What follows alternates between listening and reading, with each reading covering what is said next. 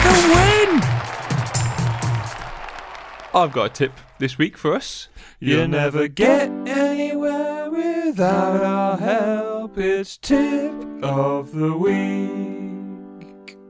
Excellent. And my tip this week is not really for us. It's for us when we were kids. Oh, so what we would tell ourselves if we Yeah. had the opportunity. So you remember, I'm sure we all remember, when we were in the playground picking teams. Ooh. Yeah. And it was always a difficult thing, wasn't it? Like there's the general method, split, you just have two captains and they pick. But there's always someone who's not happy with that. Did you ever do numbers? Yeah, we do numbers. Just do numbers. Yeah, and just do random numbers. Yeah, that's not on the list, but that probably is one of the better methods. But the problem with numbers is you can end up with really unfair teams. You can, yep. And I think that's a bit of a problem. So I looked into some advice on the internet as to how to pick teams. So we have an article from kidsactivities.net. And it is called 11 Creative Ways to Pick Teams or Groups in the Classroom. 11? Yeah. That's a lot of ways. It is a lot of ways. But it's not actually 11 ways. Oh. It's only 6. The other 5 are methods of stopping the kids from just running riot all over the place. So we're How not going to control kids. Yeah. This is all very much aimed at sort of teachers and playgroup carers and things like that. But so we're going to adapt them slightly to be used for kids. So the article says choosing teams can be almost as important as the game that you're actually playing, and when you're kids, that's especially true. I think because there's so much like variable skill levels when you're a kid. You want your teams to be an even match. A game where one team is significantly better than the other is not much fun for the losing team. Really good fun for the winning team, though. It is to a certain extent, and then you're like, oh, I'm just winning too easily. These guys are shit. I don't want to play them anymore. I don't know if I ever felt like that as a Really? kid. Maybe I was always on the losing team. Yeah, I think I generally was. I was generally like in the middle of the pack for most things. Like I was never the best or the worst at anything. So I was always sort of middle pick. Yeah. And therefore it doesn't matter which team you're on. You make the same impact Yes. on whichever team you're on. It doesn't matter. So there are 6 methods that they've come up with. The first method is counting off numbers. So this is where you sort of line up, like we used to do at Frisbee, where you'd line up in height order and then just count off numbers to say which team you're on. Yeah, exactly. The risk I find with that, it's not a bad method if you can find some sort of arbitrary way to line up. So like shoe size was one of my favourites. Shoe size is quite good. Not date of birth, but where this is more for older, like when they're not all the same age group. Yeah. But like when your birthday is in the year, you can line up there. And that's fairly arbitrary, and you can't cheat it. That's the problem, is that when you don't have any sort of structure to the line, just line up. Yeah, it's just odd numbers of all the good kids. Yeah, you go the other side. Go the other side. As soon as they work out how it's going to work. But then the way you fool that is you have 3 teams, don't you? Don't you, idiots? And then the third team don't get to play, so they all get detention. Like a Roman general decimating his ranks. So it's a good idea in theory, that one. Yeah. That there are ways to game that system that I have a problem with. Yes.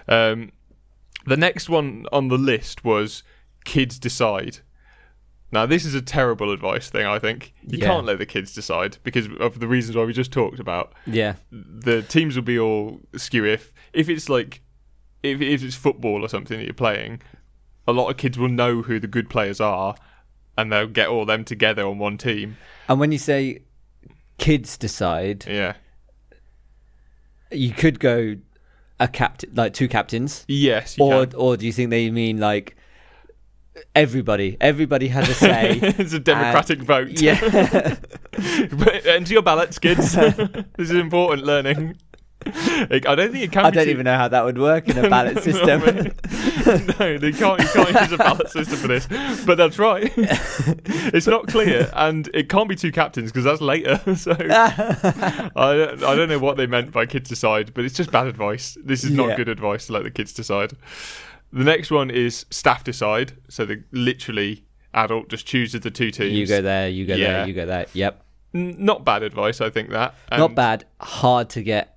Hard for an adult to get right. I think the kids know Yes. better than the adults. I agree, and I think that's what the 2 kids as captains is good for, that because it's kind of like a market force Yes. in economics. Like they know the value of each kid, and they'll hash it out. So it should work. But the problem with 2 captains is that the person getting picked last is always going to be real upset.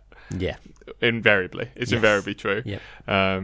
So staff decide solves that problem, but I do think there's a risk. I think you're right, a Yeah. risk of like not knowing the value of each child. Yeah.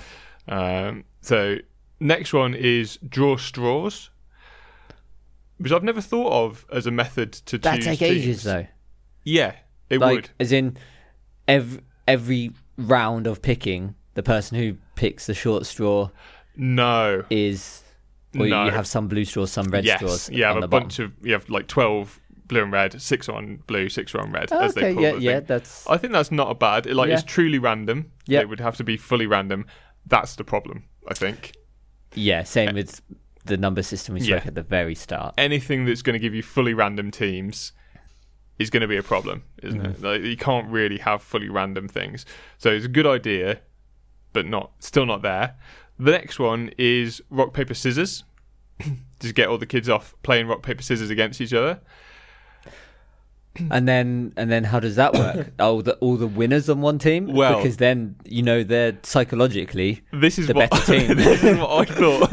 Is you're going to get a team of winners and a team of losers, and you don't want to be on team loser, do you? You can't be on team loser. So that would be a problem. But that's not what they suggested. Oh, okay. What they suggest is you play rock, paper, scissors, but you don't have any scissors. So you just play rock and paper. So it's rock versus paper. Right. So it's whoever plays the paper wins. I don't understand. I guess it's when they play different. That's when you split the teams. Is when someone plays paper and the other one plays rock. The one who played paper is on team paper, and the one who played rock is Who on is team also rock. the winner? They are the winner of that game, yeah. But I don't. Yeah, So you still do have a team of winners, don't you? I've got to be honest. This method seemed so much better when I first read it, and then like just playing rock and paper is not a good idea because that's very engineerable for the kids as well. As soon as they see a team that's better, they just keep playing that thing until they get on that team. And you just have to just refusing. 2 kids playing rock all day long, and then you'll just have to tell them. Also, with only rock and paper, why would you ever play rock? I know. Ever? You're just going to lose. You loser. So I like the idea of The team that don't figure that out. they're the team you don't want to be You on. definitely don't want to be on that team. It's just a market force, isn't it? It's separating the winners and the losers. I think it's a great idea because you will get you'll get a bunch of winners and a bunch of losers. So and then I think you have to split them again.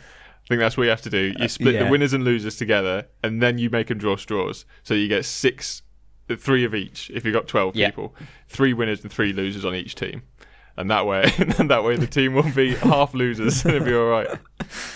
But the final method that they suggest, and I think that this is absolutely genius, is it's kind of an amalgamation method where they have 2 captains, and the captains get like 2 or 3 picks. So they get to pick. They basically pick the really good kids, Yeah. and then the staff decide the rest. So no one gets picked last. Okay. And you don't get picked. You could still maybe get a little bit of a complex of not being picked by the captains, but you're not picked last. You're just in the group of extras, Yes. the others. Yeah. And you just I was just outside it, just full outside. Yeah, it. I would have been next. Yeah, I was definitely Yeah, next. Yeah. And that should make fairly even teams because, like we said before, kids like me who are in the middle of the pack, doesn't matter which team I'm on. No. It's the Yeah. good kids that make it competitive. So Yeah. there'll be 3 good kids on each team, and then just a load of duds on the rest. That's when we'll just walk around. Yeah, just mill around smoking cigarettes and stuff. So there we go, we fixed it. A method I had at Frisbee was... I and wasn't expecting you to bring stuff to my episode. and it could work with kids, is you get people to partner up with their bestie, the person that they would want to be on the team with. Yeah. Because inevitably the good kids are friends with each other. Yeah. And if you said, pick somebody you really want to be on the team with. Yeah. The two good kids would go together. Yeah. And then you split them up. And then you split them up. That'll only work once. Yes, then it would. Yes, it really does. The next time, all the good kids are just with the duds. I'm with Slow Joey. Can't call it.